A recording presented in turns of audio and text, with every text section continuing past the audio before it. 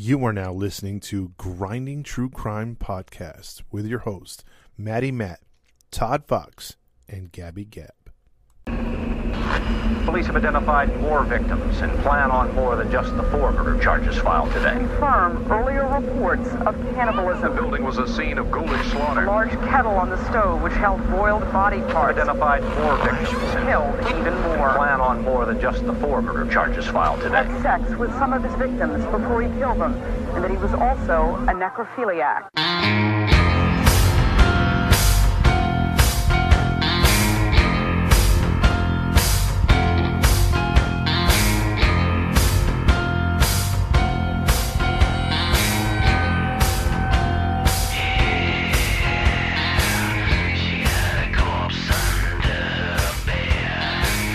Hey, welcome to another episode of the Grinding True Crime Podcast with your host, Maddie Matt, along with Gabby Gab. and today narrating will be Bloody Todd Fox, that is.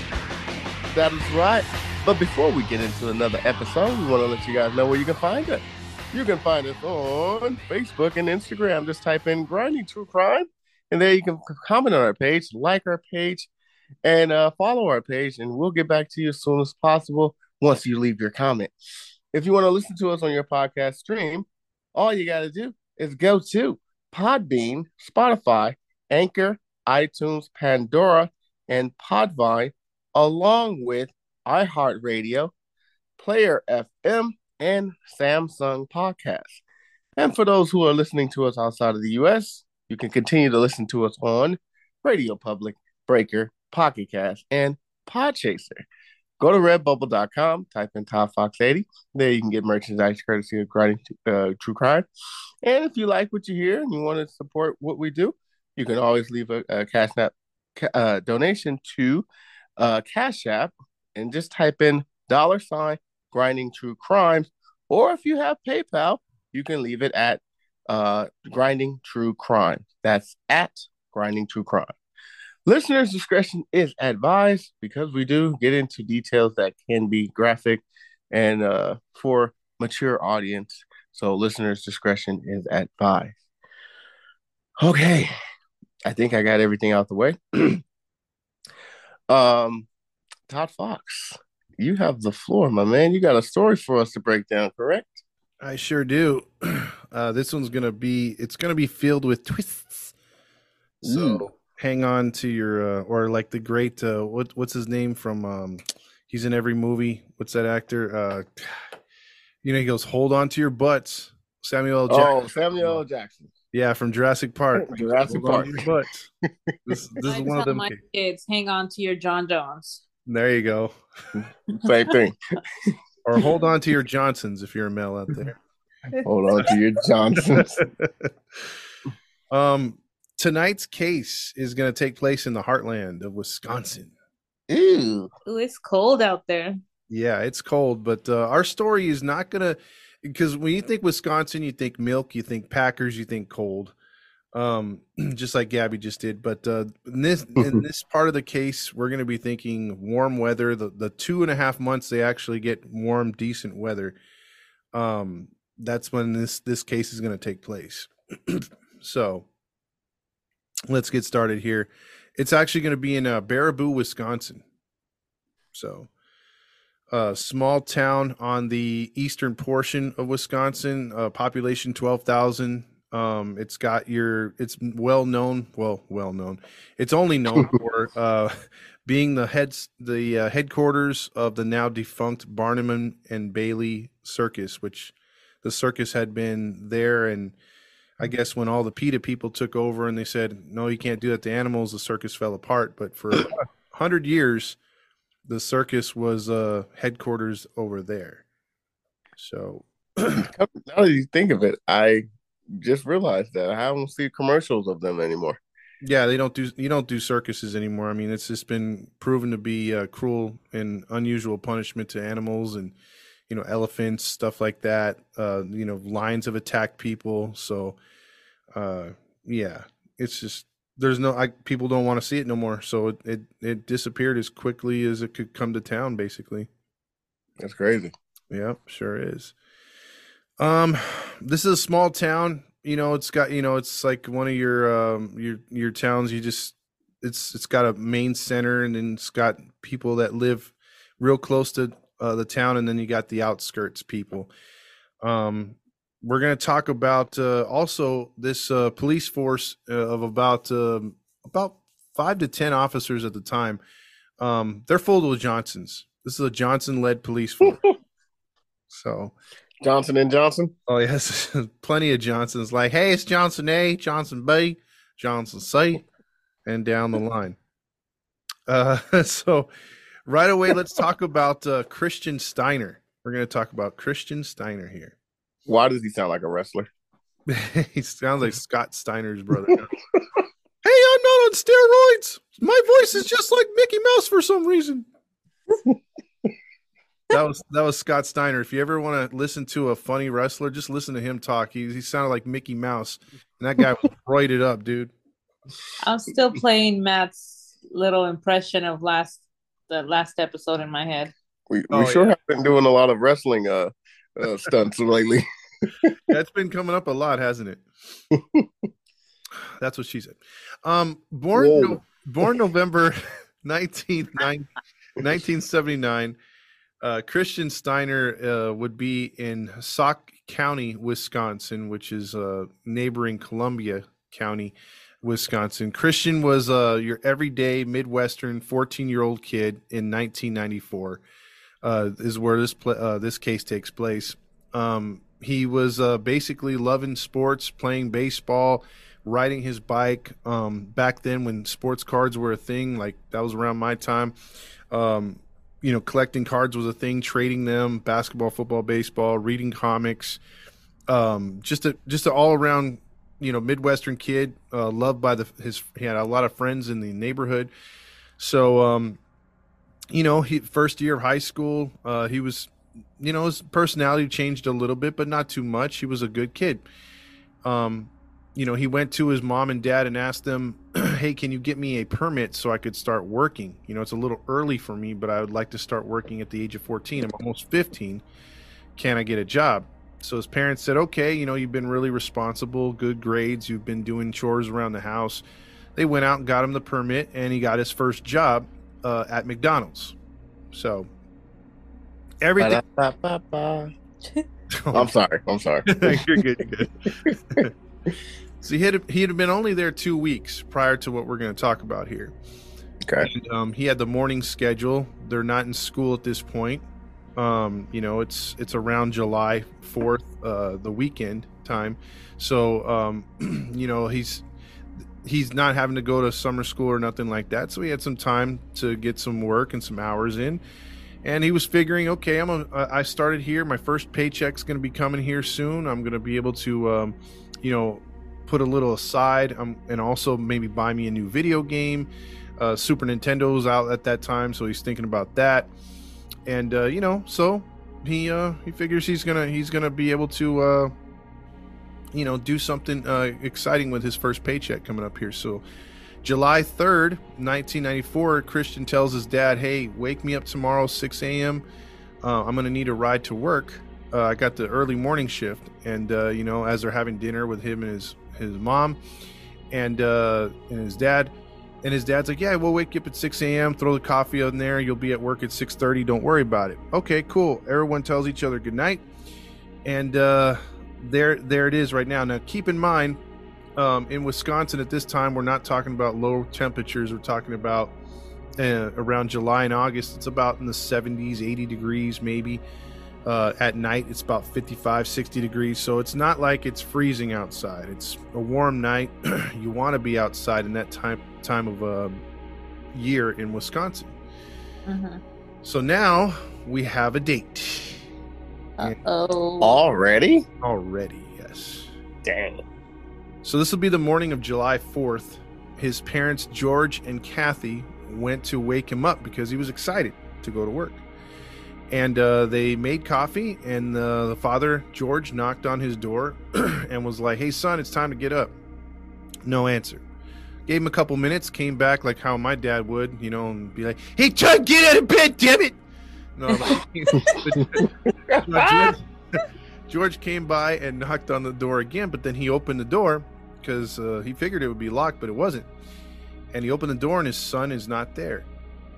And they saw, they looked around and, his bed was made and, his shoes were still there. He's like, okay, where is he at? So they looked around the house. They went in the backyard, front yard, went down the street, nothing. Couldn't find him.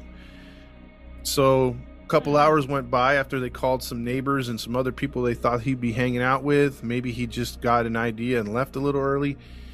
And the mom got excited and called the police. So what are you guys thinking right now? I'm thinking he was abducted. Somebody probably crawled through the window and snatched him up. Okay, Gabby? Jeez. I don't know the dad well yet, and I'm wondering if he has something to do with it, or like Matt said, somebody came in there, maybe put something on his nose, knocked him out, dragged him out of there. Okay. Let's see if you guys are right here. So now the weather being what it is, good weather, they're thinking, okay, maybe he went out too early. They look for his bike's not there. Kathy would call the police, and the police would come down there with sirens and guns ablazing. You had Cletus on the shotgun. He was halfway out the door, like just shooting. I really thought his name was Cletus. So they pulled up and they said, "Hey, what's going on here? You guys called and wake us up." He was still adjusting his belt buckle and everything because his pants were falling. And they said, "My son's missing. He just took off, or someone took him. We can't find him. All right, let's go look around." And they just walked around the house, didn't really see anything. And they're like, "All right, guys, if he comes back, he comes back. If not, call us again. We'll be asleep at the station." But luckily, there was a detective, and he showed. Ooh. And the detective showed up and just took a look around the house, and he was able to see. It wasn't a Johnson? It wasn't a Johnson. No, this guy actually was like, how do these guys still have a job? He looked at the back screen, and the back screen was slit open. So it was like slit enough for someone to sneak in. Mm. And he saw a footprint on the back side of the window.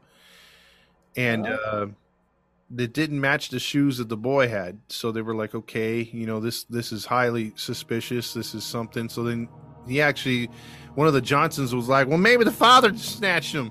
And then he was trying to accuse the father. And the father's like, I'm the one that called you, moron. Or my wife did, like, why are we telling ourselves here? And then, so the detective's like, all right, back off a little bit. So they're looking, it doesn't match the father's shoes. And then, other than that, they look for fingerprints. There's no fingerprints.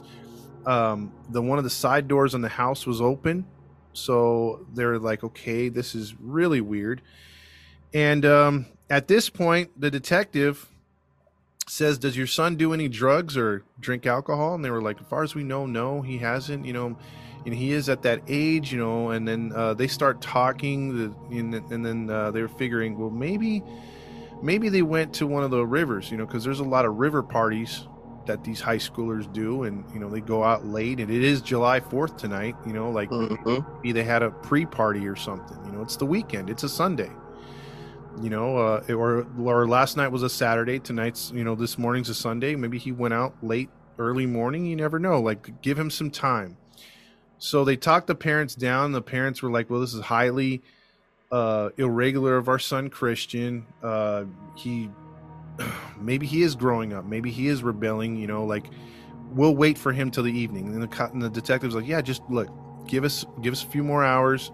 If he doesn't come back, give us a call. We'll be back here. We'll start a search. But right now it'd be a little too premature to look for him. And again, so maybe he snuck out. Yeah, maybe he snuck out. Maybe he met a girl. They're like, hey, just be optimistic. If anything happens, let us know. If we find out anything, we'll call you. It was one of those things. They talked the parents down a little bit and just told them to stay by their phone, stay by the house. And they asked him if he has keys. They said no. So stay right there. And then so they kind of like were kind of believing what the cops were spinning them, but they were still in the back of their minds were like, he wouldn't leave without telling us. He's a really good kid. He wouldn't leave his job that he was so excited about. So Yeah. it just wasn't adding up. That bothers me. Like how a lot of times, like you'll call the cops because somebody's missing, and yes, a lot of times they do turn up, and it was like, you know, they did something out of the ordinary one day, and everybody panicked. But a lot of times, like them telling you to wait, like it's still kind of early, and giving you all kinds of reasons of why he might be missing or she might be missing, and they'll be back and stuff. You waste 24 hours. That's a lot of time for somebody to get murdered, go missing, and thrown somewhere else. Yes. And that's the issue that they're having here. The parents are like, you know, if something did happen, you're giving the perpetrator or the bad guy or girl, you know, a lot of head time, you know, to get away. And one of the cops came over and was like, well, hey, does he have any kind of like issues with you guys? Do you guys hit him? Do you guys like kick his dog or anything like that? And they're like, no, he doesn't even have a dog, moron. And then Cletus was like, yeah, there's no dog here. You know what I'm saying? And what are you talking about, Brutus? Brutus, he asked the dumbest question. Anyway, did you hit this kid? And they're like, no, we didn't hit the kid. And so, like, they're arguing because they're trying to accuse him of, you know, maybe he's a runaway. You know, does he have issues? And they're like, no, he doesn't. So finally, the Cletus and Brutus leave. The detective takes off. He's like, here's my card. Call me if you need me. And, you know, I'll send some Johnsons over to take some more notes and look around. I'll come down, whatever. And, you know, so he's trying to reassure them. So just imagine this. Your son's gone missing the morning of July 4th. Everyone around the town, it's a Sunday afternoon. Everyone's like outside barbecuing in your neighborhood, you know, partying a little bit, getting ready for the fireworks. And the fireworks start going off as it becomes sunset. And poor Kathy, the mom, is just sitting by the phone. She can't eat. She's freaking out. That's her only son.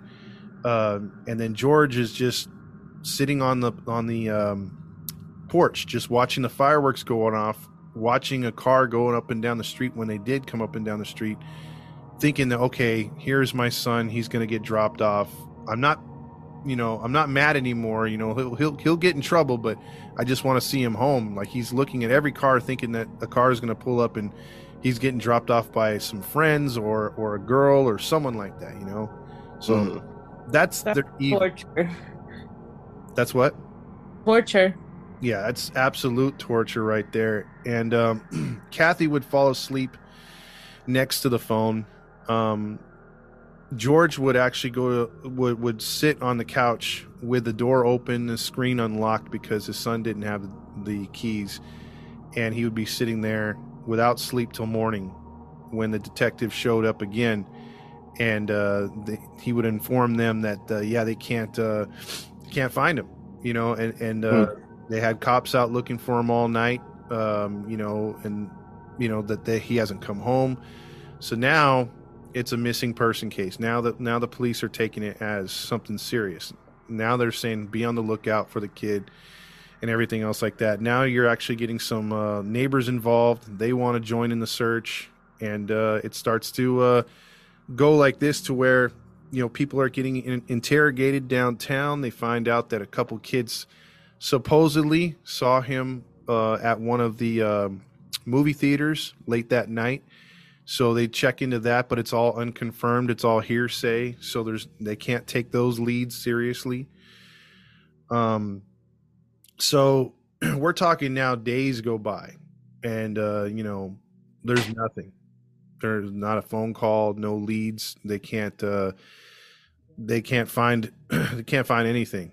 There's just nothing going on. And how many days has it been now? It's now going to be July 10th.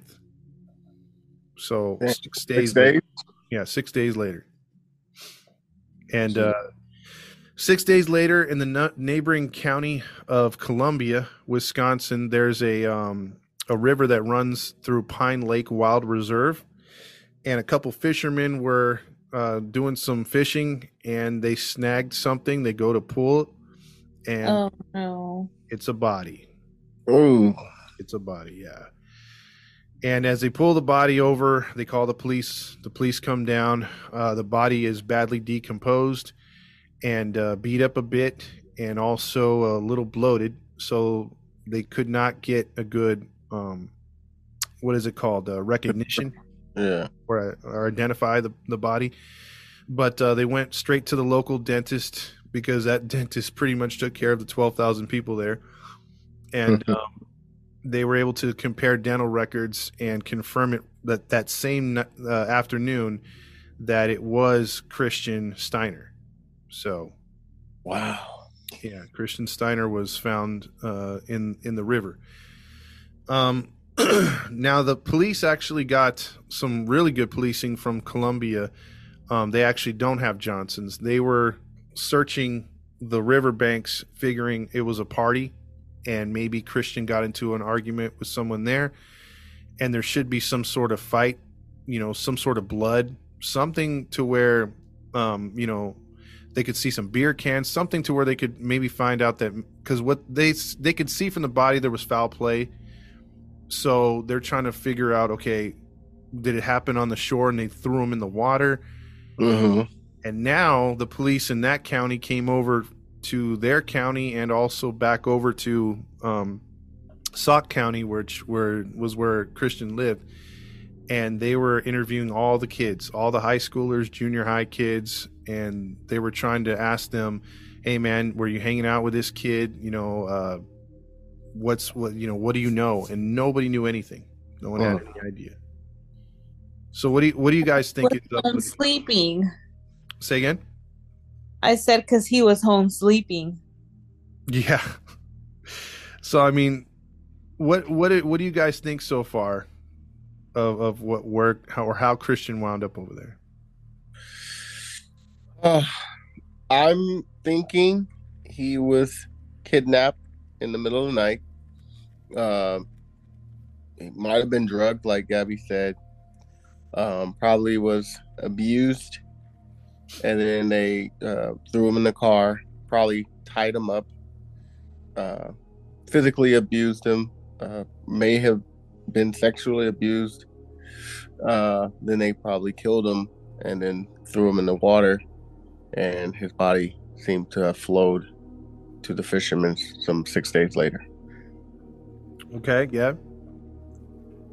I still stick by that he was definitely kidnapped, because I thought for a moment he might have been lured by somebody he knew, like if somebody came knocking to his window like, "Hey, come hang out," or something. Mm-hmm. But he's not wearing shoes. Like, that's not common. You're just gonna jump out your window with no shoes and take off. True. The fact that his bed was made, I don't know if the creep who took him made the bed to change it up, or if this happened like before he had even gone to bed, and maybe he heard a noise, went to the back door, and he was snatched. Good theories, and we're going to see if you guys are right. But we're going to leave this particular case because so keep those in mind, though. Keep your viewpoints and your guesses, and see if you can if you nail it here at the end. I can't give it away yet, but basically they went on, like I said, to interview every kid that they can possibly do, even looked at sex offenders, all that stuff. All the leads dried up except one, and so keep that one in mind. One, that lead was someone that saw him last, and we'll get back to that particular person at one point. But we're gonna fast forward. So we're gonna fast forward to now, the year 1995. And it's a family of Connie and Joe Williams who moved from another part of Wisconsin to Baraboo, Wisconsin in the month of June. So just a few weeks prior to this next case here. The couple had 3 kids, Joe and Connie did. They had an 18-year-old son, and they had a 14-year-old daughter, and a 13-year-old son named Thaddeus. Pretty cool name. Thaddeus? Yep, Thaddeus. Looks like Tadeo. So we have a date. It is July 28th, 1995.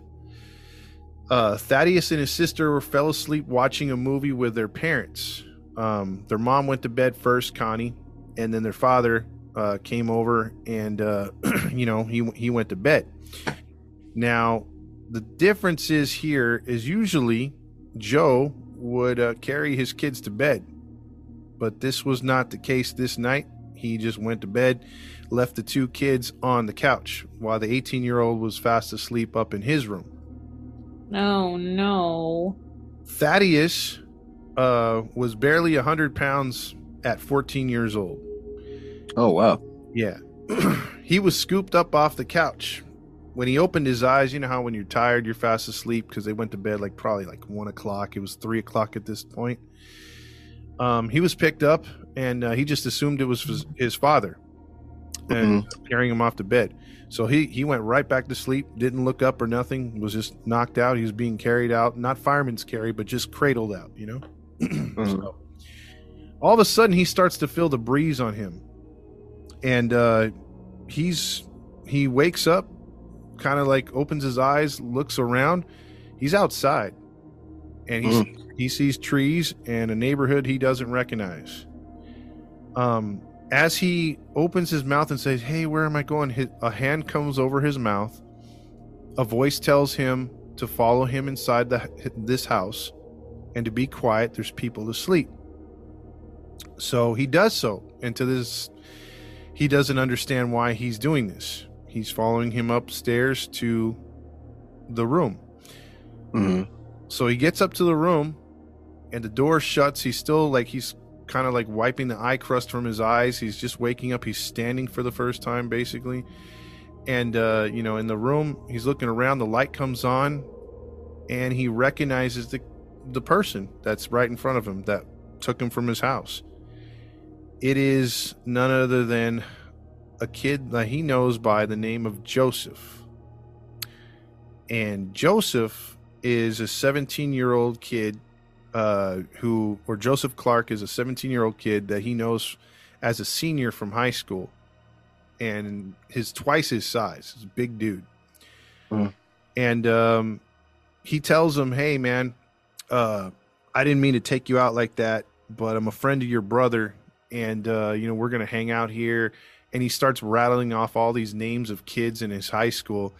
And he says, "Yeah, we're gonna have a party here, man. It's gonna be awesome. Look, I got drinks, I got pizza," which he did in the room. And he's like, "Check it out, dude. I got some sports cards. We're gonna be listening to music, playing video games." He's got a whole setup in his room. Although it's trashy in the room, he's got a lot of stuff to do right there. So he's thinking, okay. So he's like, "This is weird. Maybe my brother's coming over." And so he's kind of waking up, looking at the cards, still not all there. And they just start small talking. And, he's thinking in his mind, he's a cool guy. And right when he starts to relax a little bit, you remember the cartoon, The Amazing Spider-Man? Do you when remember Iron Man and Firestar? Yeah. And you remember when Spider-Man, he'd be outside or before he was attacked, the background would change colors. It was his spider senses. Yeah, well, his spider senses started tingling, and before he could do anything, let's get back to the story. Let's talk about Joseph Clark before I get into the next part. Come on, man. I'm all drawn in, oh my god. I'm over here drooling, what's next? You bastard. Well, I gotta tell you about Joseph Clark. No, you don't. I love that. I was ready for that too. I had a little note I'm gonna love their reaction right here. Joseph Clark, though, as we talk about him, he was born into some issues right from the start. So his mother was a drug addict and a prostitute. So she was strung out. When she was pregnant with him, she was already an addict? Yes. Yeah, he was a cocaine baby. Dang, that's not good. Yeah. And so when he was born, the state took him. So he went into foster care right away because she was not taking care of him. So he was in the state's custody till he was 2 years old, and then he became a ward of the state, and then they placed him in with a family, and the family began to raise him because they could not have kids of their own, and they lived in Baraboo, Wisconsin, and he started to develop some anger issues around the age of 11. And just like last week with Fugit, how she made a death threat to her teacher, the same thing would happen at the age of 13 here with Clark.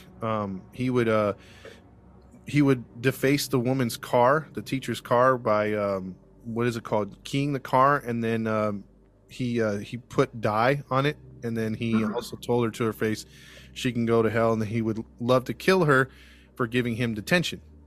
Wow. Yeah.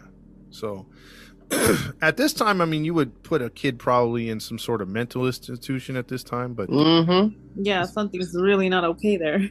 yeah, this is let's see, at 13, that was probably 1990 or 89, around that time. So they weren't too proactive back then. And then at the age of 15, he would be hanging out with cousins that were related to him only through his adopted parents, and they were racing ATVs. And what do you think happened? An accident and a head injury. Bingo! Flipped over, hit his head, and boom. And was he wearing a helmet, guys? No. Of course not. So He would. What was that commercial? Helmeted rider, watermelon. Helmeted rider. What? I remember that. You remember that? It would show the watermelon like They explode. show the watermelon splash on the floor, and then they show some kid slam his head on the pavement with a helmet. Helmeted rider, watermelon. You decide. I don't remember that. We were 80s babies, and we just loved TV, so I don't know. Yeah, that was a terrible PSA. Yeah. Yeah. Anyways, Yes. yeah, he didn't have a helmet. No, he didn't have a helmet, and he would be in the hospital for 3 months. Dang, 3 months? Dang, 3 months. 3 months, yeah. Because That was a severe one. he sure was. And he didn't come out of that much better. He would start to bully kids around the neighborhood, as he was always bigger than any class he was in. So he was always, you know. And remember that lead I told you about the police had on the Christian case?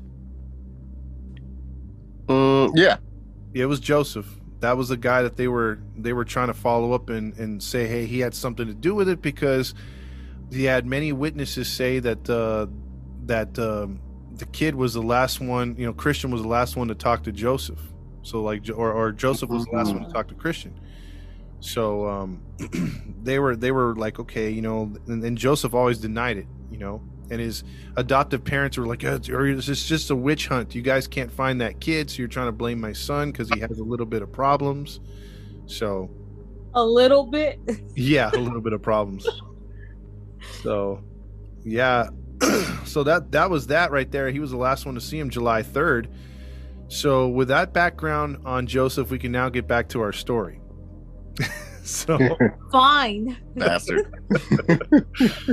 Before you throw us for another loop. yeah.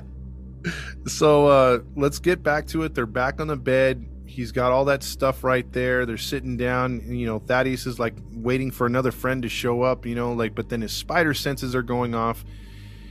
And Why does he have spider senses? it's just a what is it called? A saying for when you, like, a sixth sense. You know how like a woman has that sixth sense? Yeah. She feels someone creeping on her. She could turn around and see somebody. Yeah, it's true. You can feel when someone's watching you. Yeah, he had this feeling that something bad was going to happen, like within seconds. And sure enough, the two that were just having a conversation on the bed, Joseph then grabs Thaddeus, picks him up in the air, and then slams him down onto his bed again while all the stuff goes flying off the bed. He starts punching and kicking Thaddeus. Remember, Joseph's like 236, 6'4", 6'5". He's a pretty big guy. Dang. Yeah, and Thaddeus is barely 5 feet, 100 pounds. That is wrong. Yeah, so No chance. now this case is called the Bone Breaker. Oh. And it takes a lot of power to break a bone. You know, a lot of force, a lot of, you know, things of that nature to break a bone. You have to have a serious accident to break your bone unless you have brittle bones.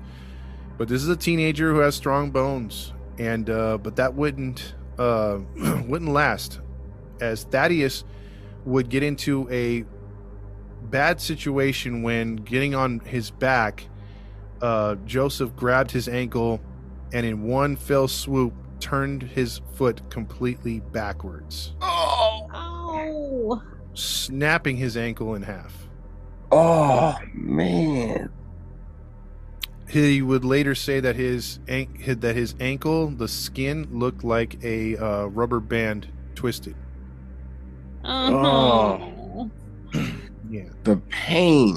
Wait a minute. Where are this guy's parents? I'm glad you asked. Vacation. Oh, dear. Leaving And they the want to bring his 17-year-old son. Yeah, leaving the 17-year-old to himself. So, Not a good combination. no, not at all. So his That's like the worst age. yeah. And so here's the thing. His ankle is, again, completely backwards. It's his right ankle. And he is yelling and screaming. At the same time, he gets up, the kid, Joseph, and goes to the corner of the room and just starts putting his hand over his face, mumbling to himself. What the hell? And Thaddeus sees this as a chance to get away. So with his ankle backwards, his foot backwards, he gets up and somehow hobbles to the room and hobbles down the stairs, somehow not like he's taking 2 steps at a time, but his foot is just in sheer agony. Now he hears Joseph say, "Where are you going?" He comes to his senses. He's starting to go down the stairs as quickly as he can. He makes it down the stairs. He goes through the front room. Joseph is hot on his heels. Right when he gets to the kitchen, he sees a phone, but for a glimpse of a second, but he's quickly pulled to the ground. And as he's pulled to the ground, Joseph then grabs him, grabs a rag, and then as he's attempting to carry him up, the two are wrestling. He's still trying to get away. Joseph, he says, has a look on his face of sheer murder, and he takes his leg as he pushes his knee on his lower back, same right leg, and twists it till the bone, the strongest bone in your body, the femur, he breaks Thaddeus's femur. Oh. Further putting Thaddeus into severe pain as the rag is shoved down his throat. He's just trying to breathe at this point. Yeah. And then, Oh my god, how diabolical do you have the strength to do that? exactly. Like, how do you do that? Oh my god. And then at the same time, he would then break his hip bone to where Thaddeus passed out.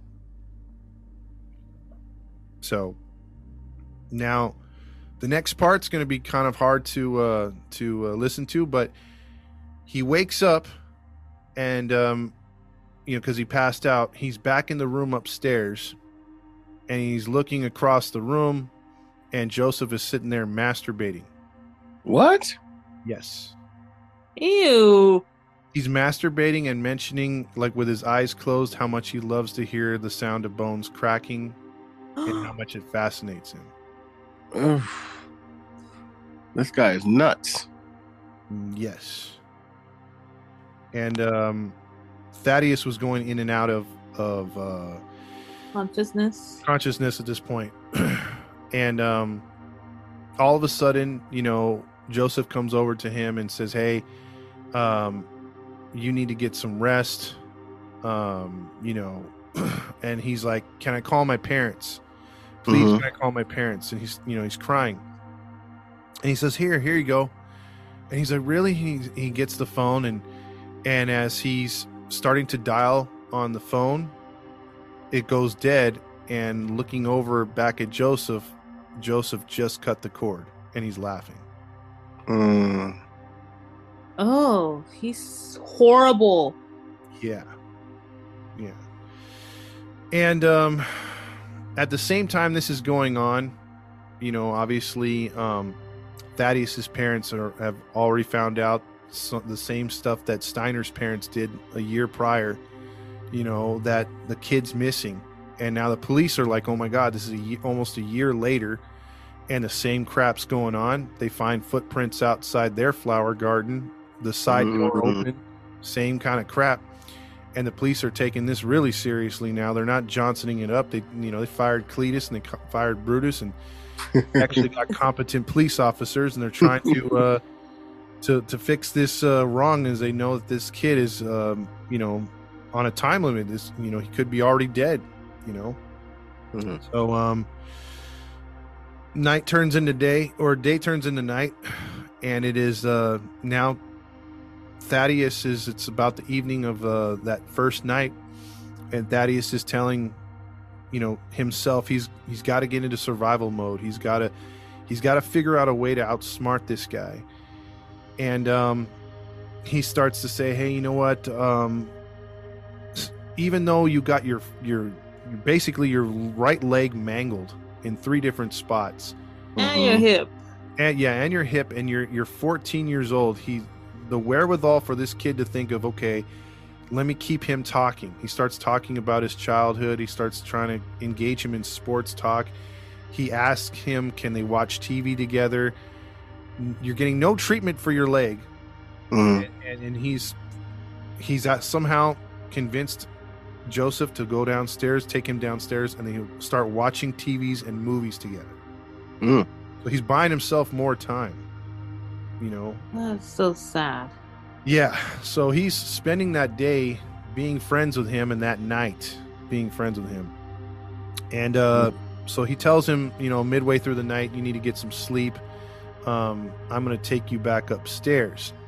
And he's like, no, I'll sleep right here on the couch. So he sleeps right there next to him.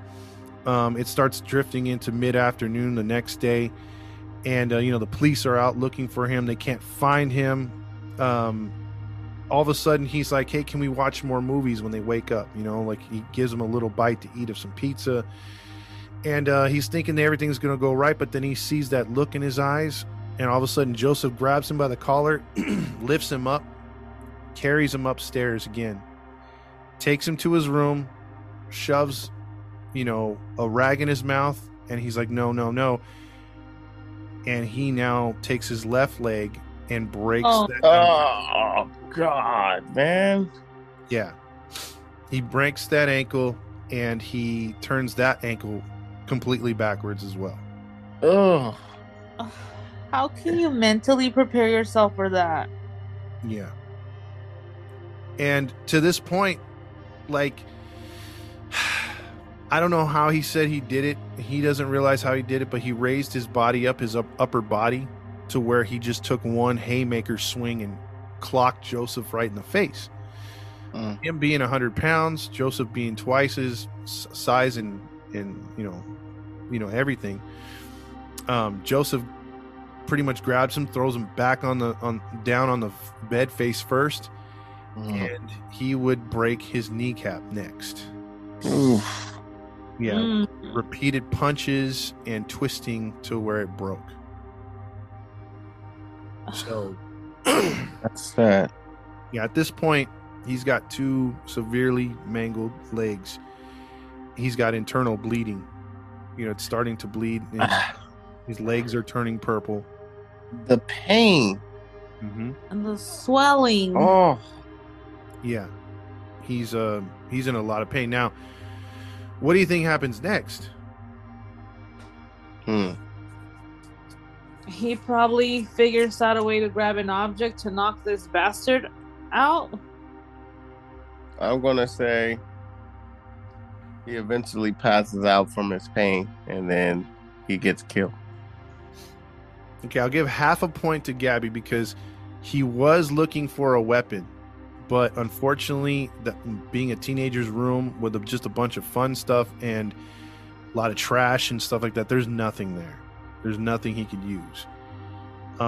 He's again sliding in and out of consciousness. But the weirdest thing that takes place next is that Joseph pulls out of his top drawer in his little drawer there for his clothes, cabinet or whatever, brand new socks and gauze and a medical kit, and he starts to wrap his wounds. Now he's not adjusting his legs or nothing like that, but putting socks, many layers over his foot, even though it's not really going to do anything. You got your ankles backwards.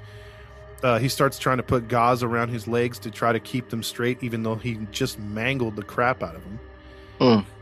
And he's starting to reassure the kid, like, hey, let's play video games. His legs are mangled, dude.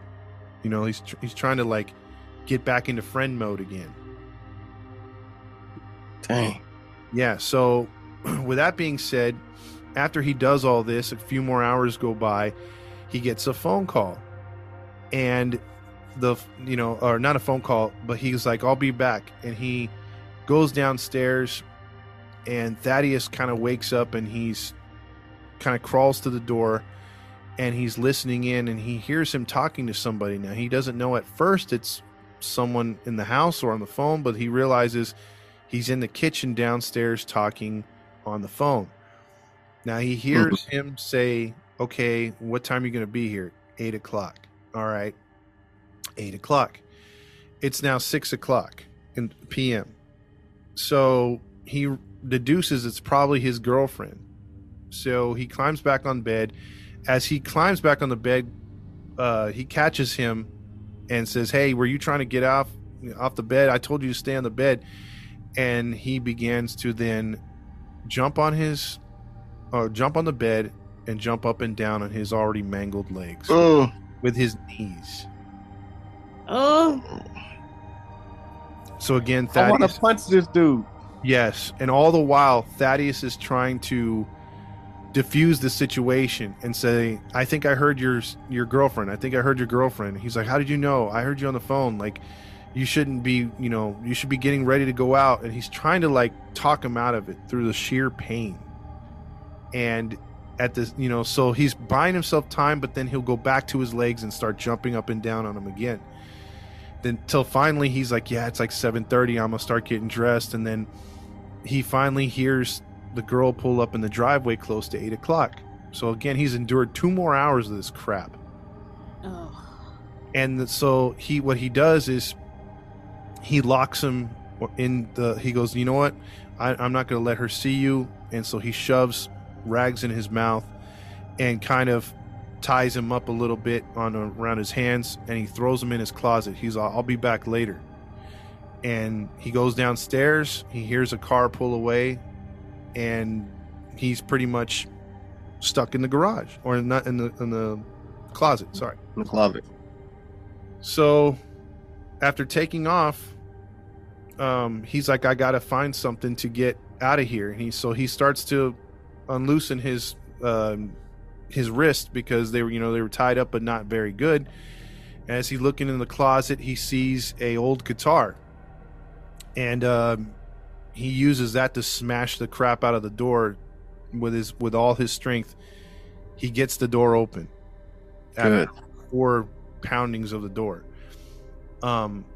Once he does, he then realizes he's got to get downstairs to that phone. Now, he's got no lower body strength at this point. He's now in severe pain. He has no movement to either leg, so he's crawling on his arms, and on his elbows, and trying to use his upper body strength to drag that dead weight that he now can't feel behind him. Mm-hmm. Oh man! So as he gets to the stairs, he has to realize he's gonna have to throw himself down the stairs. Ooh. And so as he did, he tumbled down all the way to the bottom to where he hit the side wall, and he passed out.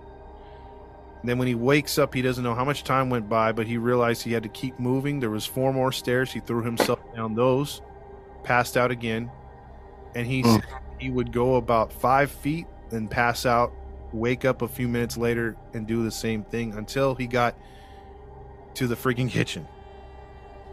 Oh, he must have. His body's in shock. Yeah, he must have been gone for a long time. What's his name? Joseph. Joseph. Yeah, he went on a date with his chick. So so then he gets to the kitchen, and luckily for him, in his own words, he said that it had one of those long cords, the ones that you would put on the side of the wall. It was Yeah. the flat phone where you pick up and you have the numbers on that on the phone, and it has that long cord that you can like basically walk from one side of Mm-hmm. the other. And it had one of those, but some of those phones, they had the dial and the buttons on the actual wall. It wasn't on the actual phone. This one, luckily, when he snagged it off the wall and it fell and almost hit him in the face, it had the numbers on the phone. So Oh, goodness. so he dialed 911, and he got Operator Johnson. Unfortunately, Oh, come Lord. on. yeah. Operator Johnson was like, "Hey, who's this? It's 911." And then he's like, I'm Thaddeus Williams. I've been missing. I was abducted. And he's like, "Do you know where you're at?" And he's like, "No, I don't know where I'm at right now. I'm in a house. Can you please trace it?" "I don't know if we have that kind of stuff to do that with. So hold on a minute. Let me get my supervisor." And so like What? we're taking a few minutes on the phone as he's trying to explain that he's been kidnapped. He's really in pain. He's hurt. He needs help. And it takes the Johnson about 5 minutes, including getting to one of the other police officers saying, "Wait, you found the kid? The kid's alive?" And like they literally say that on the 911 call. Oh my God. You have it? No, unfortunately I don't have that audio, but I heard it on a what is it called on his testimony when he was giving his testimony. Oh, okay. And so the 911 operator says, "Okay, let's trace the call." So when they traced the call, they've realized it was only a half mile from where he was abducted. So with all that, it took 15 minutes for the police and fire to get there. When the police came, they saw him. Stupid. Yeah. I mean, who knows? I mean, That psycho could get there any minute, and you're gonna waste that time. Mm-hmm. Yep. But here's the thing, though. When they really did put, this into perspective, the police did their job. They got down there. They got him. They searched the house. They realized Joseph wasn't there. The parents weren't there. They got Thaddeus in the ambulance and rushed him to the hospital. The police did not hang around there like Johnsons and look like idiots and be a dead giveaway. No, what they did was they called in police from other agencies that actually had real police cars, like the unmarked ones. And they came down there and kept an eye on the house while they went out looking for different house parties to see if they could find the two teenagers. Mm-hmm. So they were doing their job at this point. Thaddeus in the ambulance, or when he got to the hospital and the parents were reunited with him, they told the parents that he only had 2 more hours to live. He was bleeding internally. Dang. He would have to endure 43 surgeries to fix everything long term when it was all said and done. So we'll get to more of that as we finish up here. But what happened was they searched parties. They couldn't find Joseph or his girlfriend, but when he did come home, the police were waiting and they ambushed him before he could get in the house, and they arrested him. They found out also through Thaddeus that the girlfriend had no idea that he was there, so she was let go after a while. When they interrogated him, talking to Thaddeus, they realized after his first surgery that Joseph had told him that in one of the beatings that he had done this before, and that also if he didn't listen, he would wind up like the Steiner kid. And that Steiner name clicked in his head, even though they were new to the neighborhood. Remember, the Williams had just moved in there a couple weeks prior. Mm-hmm. That Steiner name kept in his mind. So when he told the police that, they were like, "Oh my God." So what happened was they knew that the Steiner kid, when they found him, had some broken bones. Mm-hmm. But when they exhumed his body again, they realized he had the same broken bones that Thaddeus did. Mm. So basically, whatever Thaddeus endured, Steiner endured and was dumped in the river. Wait a minute. When they picked up his body, they didn't notice all those broken bones? Nope. His feet weren't backwards? What they assumed when they first found Steiner is that they were thinking it was like a couple kids that jumped him and probably kicked the living out of him and broke his bones that way, and then threw him in the water, knowing that with broken legs or broken bones you couldn't swim, and he just drowned. That's what they were thinking. That's why they were looking for kids, but it was one kid and he had done all this devastation before. That poor guy. Dang. So when the police were investigating the house and looking things up and finding clues here and there, they found a book, and the book was entitled My Favorite Things to Do. And as they looked through the book, it had a list of boys on, and ones that, and it said a leg thing. And Nasty. And he had a few names on it. Steiner was already crossed off on that list. Dang. They couldn't find Thaddeus, but they think that Thaddeus was more like new kid on the block, and An opportunity. easy opportunity, like you said. But there was 8 other kids that were in that surrounding neighborhood that he was going to go after at some point. Oh, heck no. 8 other kids. 8 other kids. Why boys? What's that? My question is, he had a girlfriend. Why boys? I'm not sure. That part was never related. Something had to be wrong there. He was masturbating to breaking boys' bones. Mm-hmm. That's true. Yep. And they were trying to see if there was any other cases in between, because that was an entire calendar year before he did it again. And they looked it up. Probably because it was when the parents were on vacation. You're absolutely right. I was just going to say that the previous time Steiner, when he went missing, his parents were on vacation the year prior too. Yeah, he could do it because he was alone. Mm-hmm. And no one was going to hear him, and the house was his playground. He's an opportunist. He sure was. So, the 2 cases, and see, Thaddeus would survive, and he would testify. He would testify against him in the first case against Steiner, or for the Steiner case in Colombia, the murder case. Mm-hmm. And he would be found guilty there, and then also he would be found guilty in his own case, in Thaddeus's case. And so Thaddeus, at the age of 15, because it would take a year of surgeries just for him to get right to walk again, before it went to trial in 1995, and he was found guilty and sentenced to 100 years in prison.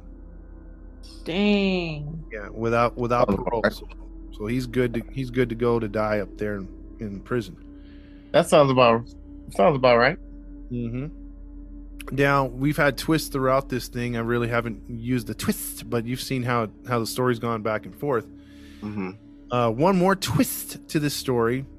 In the finishing part of the trial, there was a back and forth between Joseph's good friend that he grew up with in that area of Baraboo, and they started, arguing, or his friend started starting crap with Thaddeus as he was rehabbing, and some threats went back and forth. Thaddeus's family got into arguments with that kid's family, and it was just a big thing. The cops had to get restraining orders for both families. And then as Thaddeus was coming out of his house one day, his best friend, Joseph's best friend, the one that was starting all this crap with him, he has a weird name. It's like Buscemi or something like that. He pulled out a shotgun and shot Thaddeus in the back, and some buckshot got into the back of his head as well. Oh, wow. And Thaddeus, he's like the Terminator, man. He didn't die from that either. Oh, wow. The kid was arrested, obviously, for attempted murder, and but the Johnson judge said it was self-defense. Self-defense for what? Self-defense, claiming that Thaddeus started the argument, although Are you serious? yes, although he was turned the other way and shot in the back, it was self-defense. Oh boy, the justice system. So Where the- everyone. So you're telling me that if you start an argument with somebody, that person has the right to kill you? I guess. I mean, at Dawson, least- yeah. An argument. It's not like he went at him and tried to attack him, so he defended himself. yeah, because basically this kid was still trying to defend his best friend Joseph, and whoever sparked the argument, Thaddeus is like, no, he's a piece of crap, and there was probably words exchanged. But Thaddeus had no weapon on him whatsoever. It was just a verbal argument. He turned around. He was in his own yard, and he was shot in the back. Luckily, it was one of those hunting guns, a low-end rifle, and so it shot mostly buckshot, but it still penetrated his back and penetrated the back of his head. Luckily, it didn't get through his skull or into his brain. But he did have to go back for surgery and the whole 9 yards again. Wow. So that stupid kid got off. He got off with 2 years probation. Wow. And I'm guessing after this crap, the family finally freaking moved again. Yeah, they got out of there. They were done with Baraboo. Jesus Christ. I would have left there from the first incident. Yep. So That's sad. That was- poor kid. yeah. Well, the good thing to know about him to this day is that he's around my age and he's got like 4 kids, and so like, and his family's real tight knit, and he's just a survivor, and he's told his story. He wrote a book about it, and he spent 43 hours of torture. 43 hours of torture. Yeesh. He wouldn't have made it to 48 hours. He was 2 hours away from death. You don't think so? Yeah, the hospital said, Bleeding too much. yeah, he was bleeding internally. They said he had 2 hours at best. Dang. Yep. So he survived, man. Man, that's one hell of a story. Sure is. Yep. That's Baraboo, Wisconsin, right there, in the story of Thaddeus Williams. Thaddeus T. Third the Third. And one other note about him, though, is he walks only with a slight limp. So with all those surgeries and everything, he had to have pins and rods put in and all that stuff. His you legs must hurt in the cold. Yeah, you could barely, but you could, if on the outside looking in, you didn't know his story, he walks pretty normally. You know, just a slight limp if you're really looking from his right leg. But the surgeons did a hell of a job. They rebuilt him, so he's good. He's still good. Okay. Dang. I cannot imagine how excruciating that was. I mean, look, if any of you out there have broken a finger, that's freaking painful. You know, and that'll bug the hell out of you. You know what I mean? I haven't broken a bone, okay? But when I worked at the airport, I did smash my finger with a very heavy object that my finger looked kind of flat, and I was shocked it didn't break. Mhm. Like my skin tore of the pressure. Oh yeah. But my bone didn't break, and I was shocked, and that was freaking painful. I saw it. It was swollen. Yeah, it looked like it was smashed. That's why it's hard to fathom, like you said, how he could survive that kind of pain. Because, like I've done it too, And no where wonder going in and out. yeah. Because I mean, I've done it to where I haven't broken my leg, but I was playing baseball and I rammed shins into this other guy trying to make a catch in the outfield, and it left a huge knot, and I broke a bunch of blood vessels, and my leg felt like 15 pounds heavier, and it was completely purple. So I can't fathom still that wasn't a break. That was just a really bad bone bruise. Like breaking something, like, oh my gosh, dude. Like, Being completely flipped over. Ugh. yeah. Heck yeah. Man, he's a warrior. And then climbing down those stairs, knowing every bump is going to be excruciating pain. Oh, Any move, I'm sure just the thought of moving hurt. Yep. ugh. I mean, you got to come off that bed. You got to crawl out that room. You got to go through the hallway. You got to get to the stairs. It's like an L-shaped stairs, so you got to throw yourself down the majority of the stairs, hit the sidewall, then throw yourself down the remaining stairs, and then still crawl through the front room to get to the kitchen. Wow. That's crazy. I hope that bastard got what he deserved in prison. He's still up there, and there was I did hear like the only thing that because you look him up because he was 17, you don't have much information. I had to really do a deep dive to find stuff, newspaper articles. But I did find a podcast, which I'll give a shout out to. It's something called Declassified. And He said something called... yeah, it was a crime show called Declassified, and then Criminal something or other. Because they basically interview people in prison. That's their whole shtick. Is they talk. Oh, yeah. I remember you had told me about that a while back. Yeah, they get the side of the guilty party. Like they let them tell their story. And this guy, hearing Joseph, like he's still in denial about everything. Like he admits to Steiner, but he's like, oh, I never masturbated. That dude's lying. He's like, oh no, he came over because he wanted to come over. And like he denies everything that happens to Thaddeus, but he doesn't deny the stuff that happened to the Steiner kid. So it's kind of great. Yeah. I wonder why. I don't know, like they go back and forth, and then I guess the two guys that do that podcast, they were like, oh, well, we reached out to Thaddeus, but once he found out we were interviewing this guy, he didn't want nothing to do with it. It's like, well, duh. You know, you're talking to the enemy. Like, hello. Like facts. Yeah. Ugh. I want to punch this kid. Well, he's not a kid anymore, but I want to punch this dude. I want to do more than punch him. Yeah, she's already sharpening her knives. Punch him right in the throat. No, I would break every bone in his body so he could know what it feels like. Yeah. That would be a good idea. I wouldn't start with the ankles. I'd start with his toes and then crawl up slowly. Ugh. But the part that got me in this case, you know, besides the stair thing, was the fact that his legs are already mangled, and then dude's jumping up and down with his knees, like, you know how your legs are like bent, you're just jumping up and down on like, all that weight. Yeah. Ugh.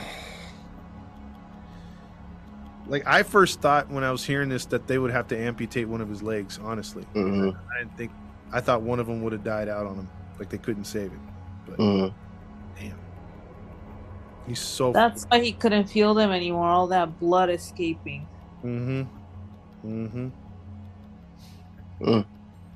Poor thing. Yep. I'm glad he survived and that he was that strong, man. He had a will to live, because I don't know how many people would have reacted that way. I would have gave up. I'll tell you straight. I'd have gave up. Be like, look, man, this is too much. I'm gonna die anyway.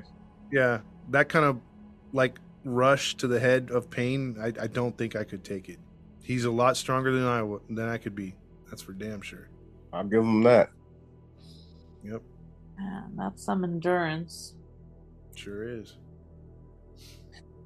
And good for him. And I mean, for the fact that he survived, they were able to give Steiner's family closure.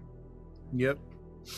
They're finally able to I mean, look, we've done some cold cases. You hear of those that are solved like 30 years later. At least they didn't have to wait 30 years later, but it must have been grueling for them. Their only child, they lose him, and they have to wait a year to find out exactly what happens. And it was, you know, upstanding kid, you know, died for no reason. So sad. That's sad. Lock your doors, people. Yes. Hide your kids. Hide your wife. With it, and hide your dog too. There's a rapist in Lincoln Park. That's what that's how. Yeah, that's the story. Dang, man, I'm literally sitting here thinking, like, I'm looking at my foot right now, man, and I'm seriously staring at it like, yo, he broke his whole ankle, both of them Backwards. backwards.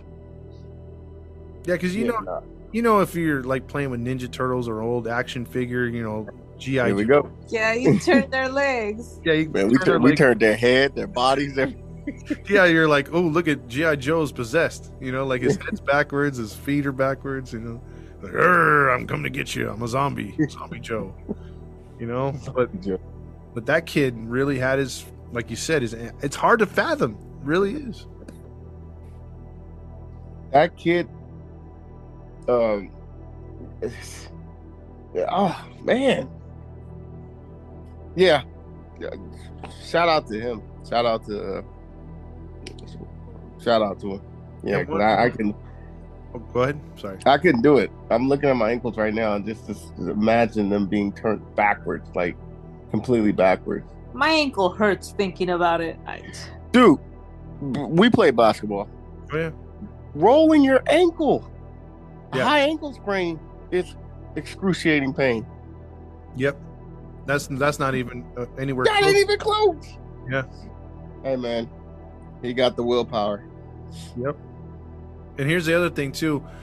When all of it went to court, he did admit that Steiner did not last the whole day. So when he got that kid and he was doing that damage, the same damage he did to Thaddeus, poor Steiner died fairly quick, and he dumped him in the water that same morning. So it's not like he had him for 43 hours like he had Thaddeus. He only had the Steiner kid for a few hours. That kid couldn't take what that He couldn't take it. Dang. Yep. Jeez. That's sad, man. Sad story. Yep. But his heroics saved a few other kids, though. Absolutely. Because this guy was definitely sick in the mind. Oh yeah. But he's where he should be. He's rotting right now.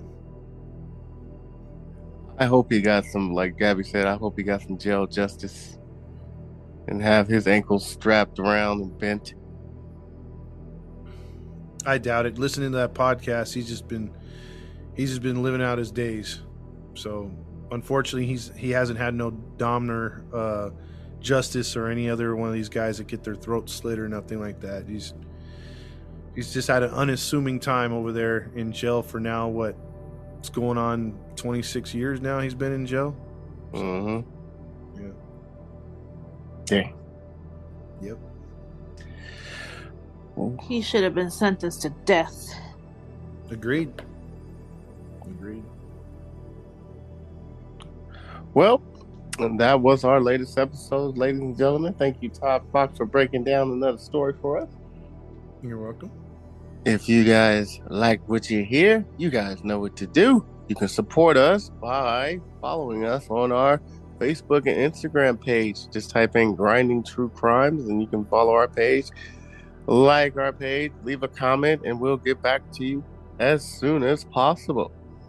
And if you want to listen to us on your podcast stream, all you got to do is go to Podbean, Spotify, Anchor, iTunes, Pandora, Podvine, Player FX, FM, I'm sorry, I said FX, iHeartRadio, and Samsung Podcast. And for those listening to us outside of the U.S., you can continue to listen to us on Radio Public, Breaker, Pocket Cast, and Podchaser. Before we go, wanted to give a shout out to Carol Knight, Marilyn Rice, and George Dalglish. Wanted to give a shout out to you guys. George, I might have said your last name wrong, but I apologize. But shout out to you. Cool. All right. Well, that has been another episode of Grinding True Crime. This has been your host, Maddie Mad, along with Gabby Gab. and Todd Fox. And we're signing out. Toodles. Peace. Y'all come back now, you hear?